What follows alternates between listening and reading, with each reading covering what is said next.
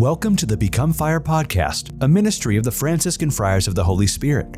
If you'd like to learn more about this community, visit them on the web at www.becomefire.faith. That's .faith. Now, here are the Friars.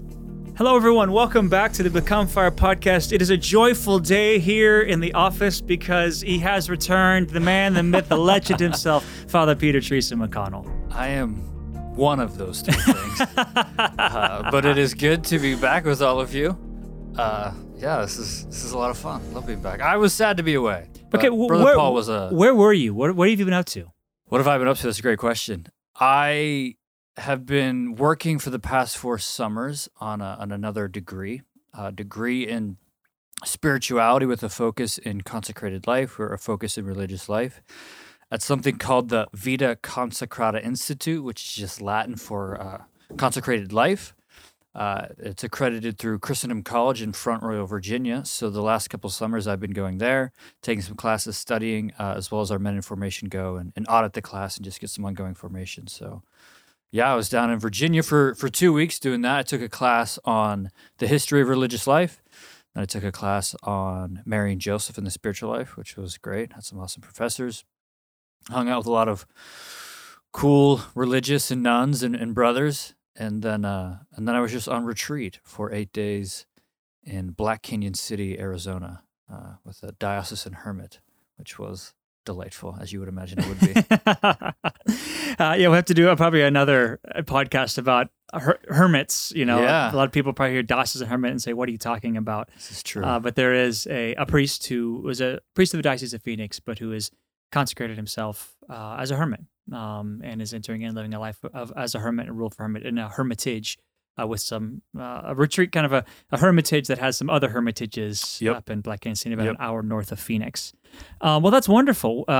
Give us one highlight from where. So you're in Virginia at Christendom University. Yes. Just one fun highlight. What was something that really was a joy while you were up there? So this has nothing to do with the program, but my last day there, the brothers and I, so the two novices, and then Brother Andre, who just made his first vows, thanks be to God.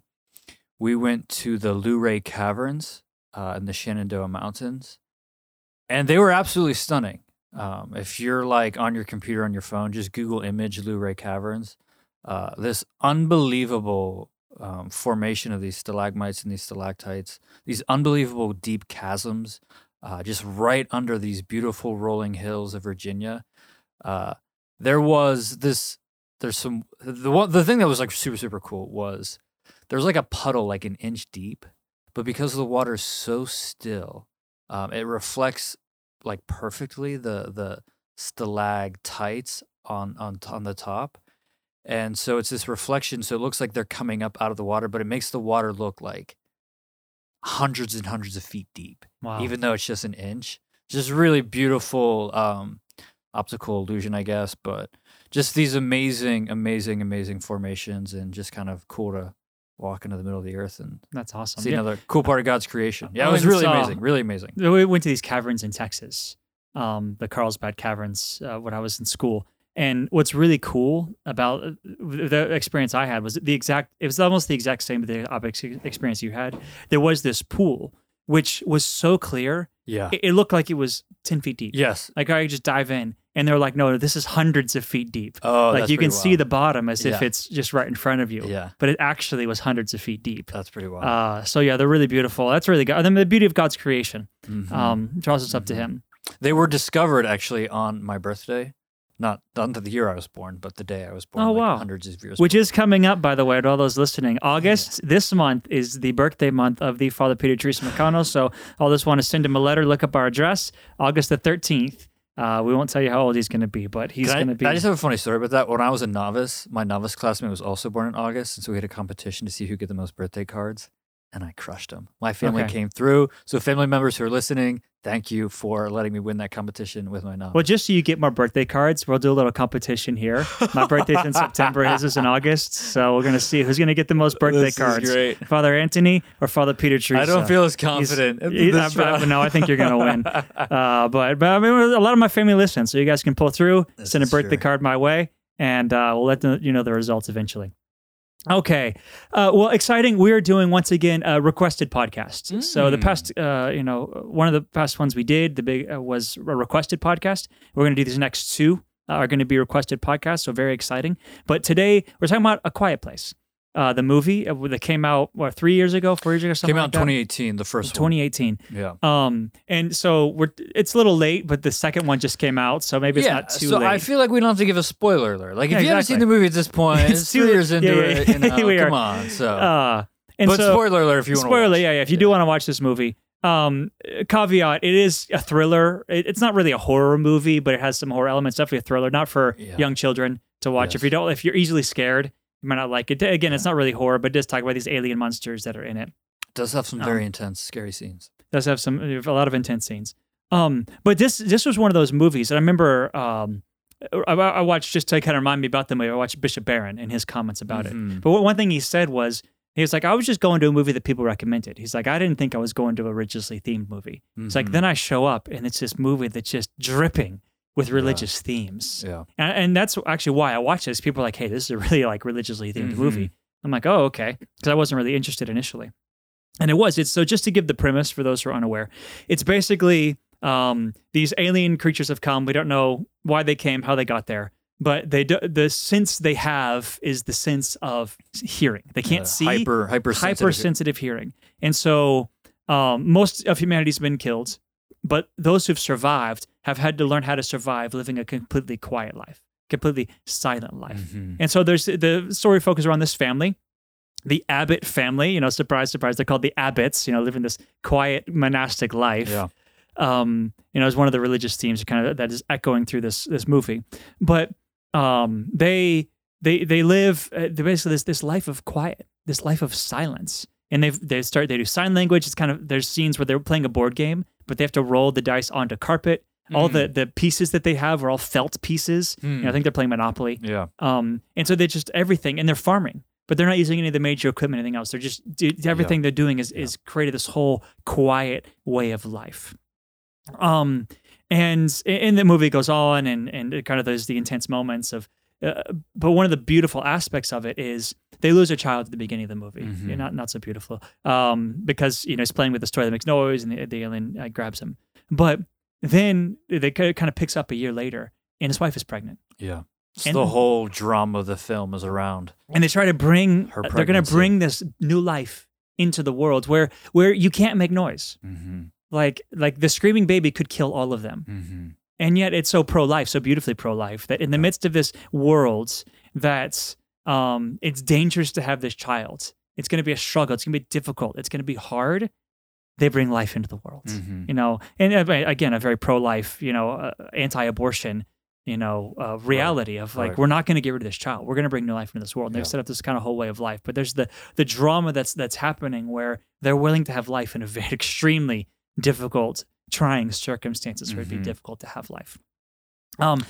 Yeah. So if I could just jump in, that so that decision to have a child in the midst of this world is so countercultural that, you hear a lot of people, well, why would I bring a child into the world that is this broken? And because life is good, life is always a gift, and life is always worth living. And then just even the recognition that, given what's happening in their world, that these aliens that kill people who make noise and all that all of a sudden their whole world is going to have to become about like this child and protecting this child and doing all of the necessary things to protect this life, which is just already so fragile, but becomes even more fragile. And so you see just the fragility of life. And then you just really see just the vocation of a parent just really now my whole world comes and is now centered around this child and keeping them safe and providing for them, protecting them, and this very, very dangerous world they live in. So it's a lot of beautiful things around that. Well, and I find it beautiful that their response to losing a child is to have another child. There's another movie, which I don't remember much about, so I'm not going to give a recommendation of, because I think it was pretty bad language, if I remember correctly, but it's been years. But Children of Men. But just to give the premise of this movie, women can't get pregnant anymore. So the youngest person in the world is like 18. or something like that. And so no, they haven't had any kids for 18 years. Wow. And the world just devolves into chaos. Right? There's all this, there's like no hope. So it's just war, and it's just this dystopian world where you see people like striving for the pleasure, whatever they're looking for. But the issue at hand is they lose hope because there's no children. Yeah. And that's how beautiful it is that to respond. Like, okay, we lost our child, and kind of the daughter's maybe to blame for it, a little bit, even though not directly, but she's kind of the impetus behind her, like the kid taking the toy that makes noise that leads to the end of his life. And yet, the response is not give up hope, let go. Well, we can't have any more kids. This is our youngest son. He's dead. Like, what's worth living for? What are we going to bring our kids into? They're just going to have to deal with these monsters the rest of their life. Instead, our response is going to be hope, because children bring hope. Children bring purpose. They bring meaning. They bring a substance to our lives, and how beautiful that is. Yeah. What's interesting you mentioned about the oldest daughter is that that she is deaf. So she's the oldest child. She's deaf. And what that has actually enabled the family to do is that prior to this, they presumably learned sign language so they could communicate with her. So, and so she is not aware that this toy makes noise and gives it to her younger brother, and that's what happens. But without her, quote unquote deficiency, the family actually wouldn't be equipped to actually survive in this world. That her weakness is actually a gift and a strength for the family in this time. So there's this real beautiful sort of just kind of reversal of this thing that, is so often looked upon. And it is. I mean, it's a loss if you can't hear, but how in God's providence, it can be used for actually a strength. And then we know that from the gospel, that's true. Yeah. Well, and that's, since we're on the theme, I think one of the beautiful things they do in the movie is talk about the relationship between mother and father and son and daughter. Yeah, no, it's incredible. It's really, really beautiful. Yeah. And so the daughter obviously is living in guilt. Right. Yes. So we see at the beginning of the movie, she blaming herself for the death. And so we see, again, we're a year later, and for her whole life she's been blaming herself. Right. And finally the son tells this to his dad, like, your daughter just blames herself for the death of her brother. And she doesn't think you love her anymore. Like, she doesn't think you care about her anymore. She thinks she thinks you blame her, and she thinks it's her fault, and she thinks you don't love her. And how beautiful that at the end of the movie, one of the last scenes in the movie, is the father there, and he is. Oh, and I guess I want to add to that, because you're going to talk about this scene, so I'm just going to go right to it. Then I can add. Yeah, sure. Because the daughter, so the father needs to go get to fish, yeah, right, to gather supplies, right, and so he's going hunting, he's going fishing to get some meats, bring back to the kids, and he wants to take his son, right, he wants to teach his son, how to do this, yeah, but the son is scared, the son's frightened, the son doesn't want to do it, he's scared of the monsters, but the daughter's like, I'll do it, like, bring me, Dad. And the dad is like, no. And she takes that as rejection. She takes that as, well, Dad doesn't love me. Dad doesn't care about me. Which I don't think that's what happened at all. For sure. Yeah, that's right. But I'm going to let you, this is one of your favorite scenes. I'm going to let you just go from there. Yeah, this is my favorite scene in the whole movie. And it was really moving when I watched it the first time, is where Dad wants to take his son, who's 10, 11 maybe, out into the wilderness, away from the safety of home, to fish and to go get food and supplies for the family that they need for survival. And he doesn't want to go. He's scared. He wants to stay in the security of home. And so he's having a conversation with Mom, and Mom is being so sweet and so tender with him and so gentle with him, and you just see the real beauty of maternity and motherhood and femininity just shining through, to get him to come out of himself. And then finally she asks him, because he doesn't want to go with Dad, but she asks him, will you go for me? Will you go with your dad for me, to keep me safe, to protect me? That I need you to learn how to be a man, so that, God forbid anything were to happen to your father, that, that you'll be able to take care of me in my old age. And that's enough for him to go out with Dad. And that you see just her motherhood, her maternity, just her femininity, just pulling out just the manhood and the masculinity of her boy son, and making him into a man. and bringing him into maturity in her own way. That's how she does it. And Dad's going to do it another way. Dad's going to take him out into the woods. Dad's going to teach him how to fish. Dad's going to teach him skills. Dad's going to spend some time with them and teach him how to be a man in that way. And so that he needs both of them. He needs both mom and he needs both dad to teach him how to be a man in very different ways. That part of what his role is going to be is to be strong physically, and to be capable to take care of mom and how mom lets him do that and how mom wants him to do that. So it's a beautiful scene between a mother and a son, and you just see all of her strength. All of her feminine strength just on display. And you see a lot of her feminine strength displayed throughout the entire movie. She is an incredible heroine throughout. And so she's a great character. But how important that is for our gender roles. Yeah, that we need men to be men and women to be women. Mm-hmm. And the fact that it's like controversial to say that today is kind of crazy. Well, and the fact that like the older daughter wanted to go, right? But the father and the mother both knew, no, we got to teach our son. Yeah. Like he has to carry this. Mm-hmm. Like he has to be, why? Because he's just going to be physically stronger one day. Mm-hmm. He's just going to be able to, to be able to carry this family if need be. Mm-hmm. And he has to be the one to take this role, to take his role as a man in the family. Yeah. And so beautiful. The father takes him out and they go to this waterfall. The waterfall's making all this noise. And so the father starts like talking and like screaming like real loud. Yeah. And the son just starts like scared. He just gets all like really, really emotional and scared because like making noise could kill you. And father's like, no, actually the waterfall protects us. Like it's so loud they can't hear us. And like he's just teaching his son throughout this. But the son has to go out there to learn these lessons. Yep. He has to go out with the father. Yeah. I know we need to go out with our father, but men need to be men, women need to be women. And how they let them do this. But then speaking of that, the father does die.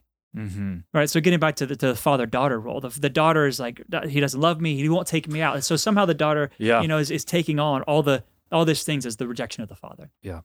And which obviously is not what the father's doing. The father's trying to teach the son. Mm-hmm. But she takes it as rejection. But at the end of the movie, there's a monster. Long story short, he's at a car. The kids are, they're kind of trapped. The monster's there. He's like trying to get in. They're scared. And so the father, the only way he can protect them is to get the monster away from the car. Mm-hmm. And so he has to make noise. And so he ends up screaming, and the monster comes away from the car and goes and kills the father.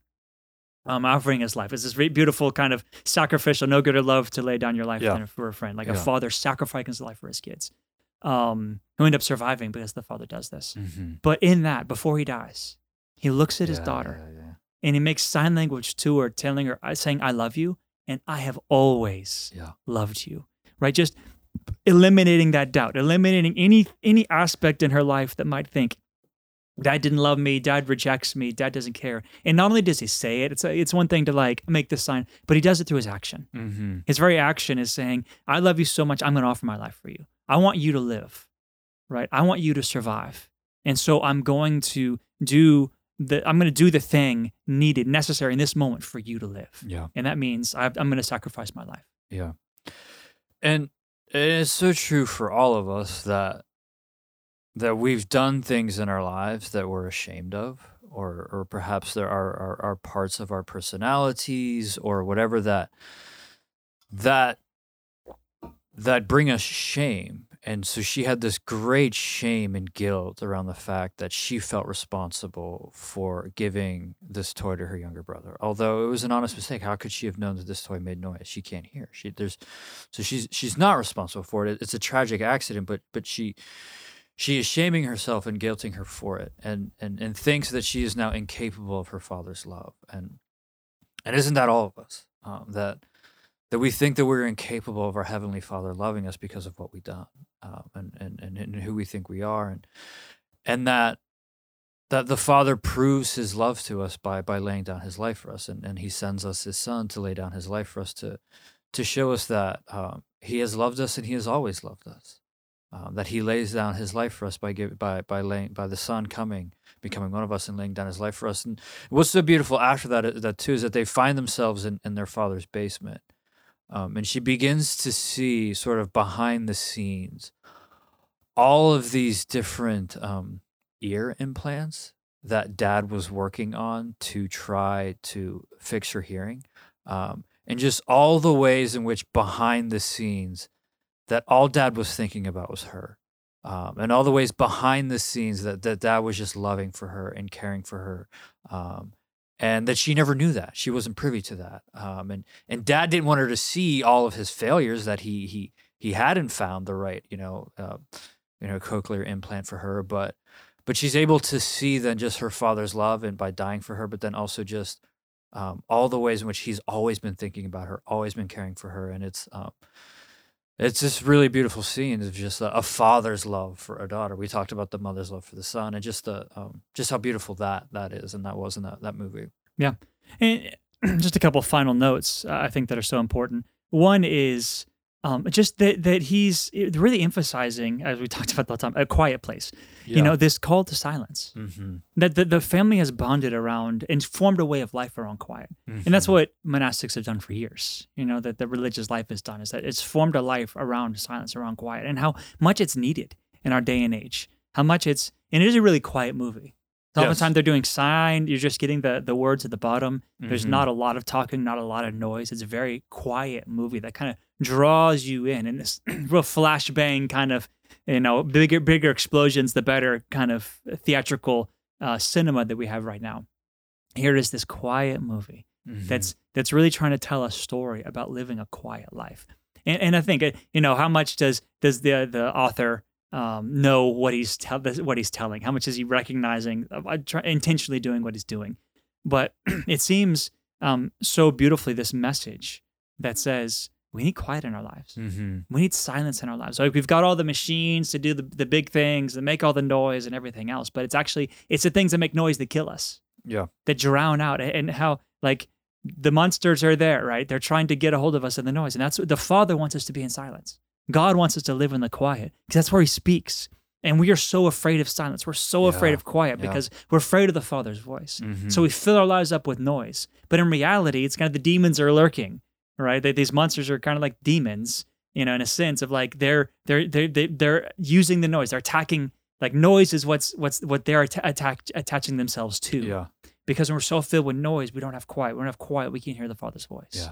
And so it's a call in our lives to silence, to quiet. And just one scene, there's the traumatic moment. The mother is she's giving she's gone into contractions. Her water's broken.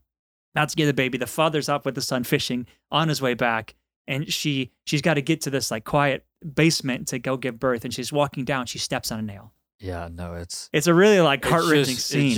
And it's everything within her wants to just scream, right? Because she's in pain. Yeah. Right. But she knows if she screams, not just is her life in danger, the life in her womb is in danger, and her whole family's in danger. Yeah. And so she has to hold her strength together to enter into the quiet. Yeah. And this call for us is that it takes a lot of strength to be quiet. It does. It's easier to make noise, especially with somebody else. So someone else in the room, you're kind of hey, just kind of make small talk. You just want to it's really hard to sit with someone in quiet, with God, and then with others. But this call, that I think this theme in the movie, we've got to be able to be quiet. We've got to be able to sit with somebody in the same room and live and be in the deep silence. Yeah. And not of the tension of I don't want to talk to you, but the true sincere, we can be together in quiet because we let the Lord, the Holy Spirit, speak. Yeah. And most importantly, with God.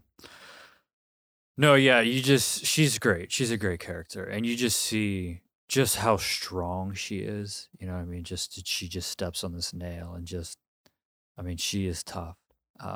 And just what you just see a mother's strength, to protect this child that she's trying to give birth to. And so it is, for me, I think it really highlights just what masculine strength looks like, what feminine strength looks like, how those things are so beautifully complementary to make a family. It's not perfect. It's still broken, but it's really, really beautiful. Yeah. Men be men, women be women. Yeah. And that's how you grow a family. Men being men, women being women, and them growing together as father and mother to bring what masculine brings to the family, to bring what feminine brings to the family, and actually deepens who the children become, because they're seeing what true femininity, true masculinity is. There has been a second Quiet Place. So it's out there in theaters. I have seen it. It's good. It's not as good, but just one thing I want to point to. Sorry, I won't do a podcast on it. It's just, I think he keeps the same theme as far as there's kind of a weak male character. That guy it's a new character we haven't met from the first movie. He was kind of broken. He's really been broken. He survived. Yeah. But he's the only one who survived from his family. And he's a really broken guy. And he doesn't want to be kind of a man anymore. He's kind of just hiding. Yeah. And the same thing that through this great, Mrs. Abbott, this great call, she draws him out of this brokenness. Yeah. To healing, to be the man he needs to be. And to being the man he needs to be, saving, the family. And just I got another beautiful kind of theme they're drawing out of like, that men being men, women being women, but this call.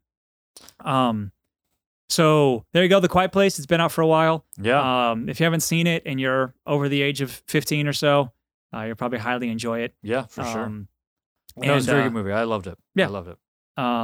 But that's it for us for today. We just have our final question. Hey, it's good to be back. It's good to be back. All these final questions, they're great. Hey, you've missed them for a while. I know. We don't know your answers to all these. You have to go back and listen to them and tell us all your answers for all the questions that you've missed.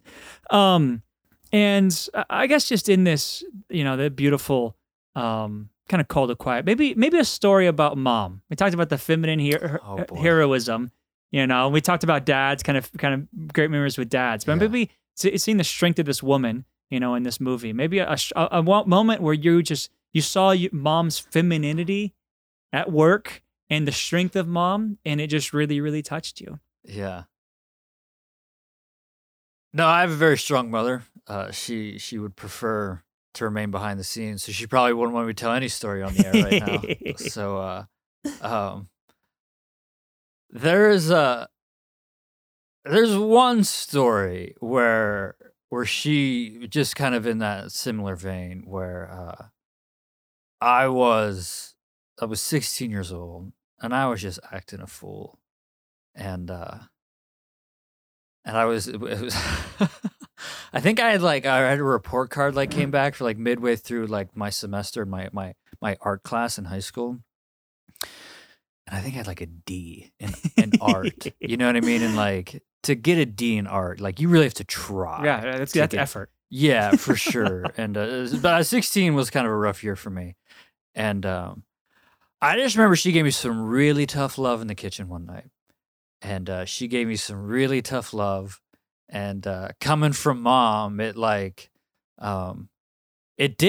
made me want to be a responsible man and not just act like an idiot. And so that was definitely a formative moment for me. And I do remember that very, very clearly. And I remember exactly what she said to me. And it was exactly what I needed to hear to kind of just snap me out of just being an immature, boyish 16-year-old and to taking responsibility for my life and not failing art class in high school. So I was a very formative moment for me. It was a very important moment for me. It was a very kind of a turning point for me. So that was definitely her being very, very strong with me, but in a beautiful maternal way. That's beautiful. I have a few that come to mind. Mom, I know she's listening, so yeah, for sure.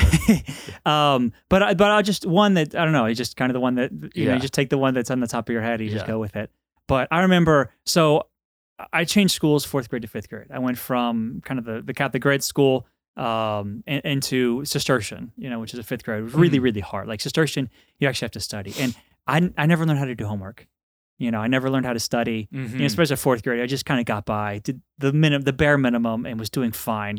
Pretty much all A's, if maybe some B's. But it was kind of never had actually practiced. It's done school, and then we get to Cistercian, and you actually have to do work. You actually have to study, right? You actually have to. And I never learned how. Yeah. And I remember my mom, God bless her, that she I went through the first quarter, and it didn't really talk about it. It just was right. Struggling through, and thought I was doing fine, but I wouldn't study for tests and just go and I've always done fine on them. Why wouldn't I do fine now?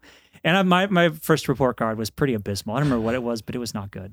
And so my mom, who worked at the school, so she had to get me up, feed me, get me going, take me to school, work all day. Yeah.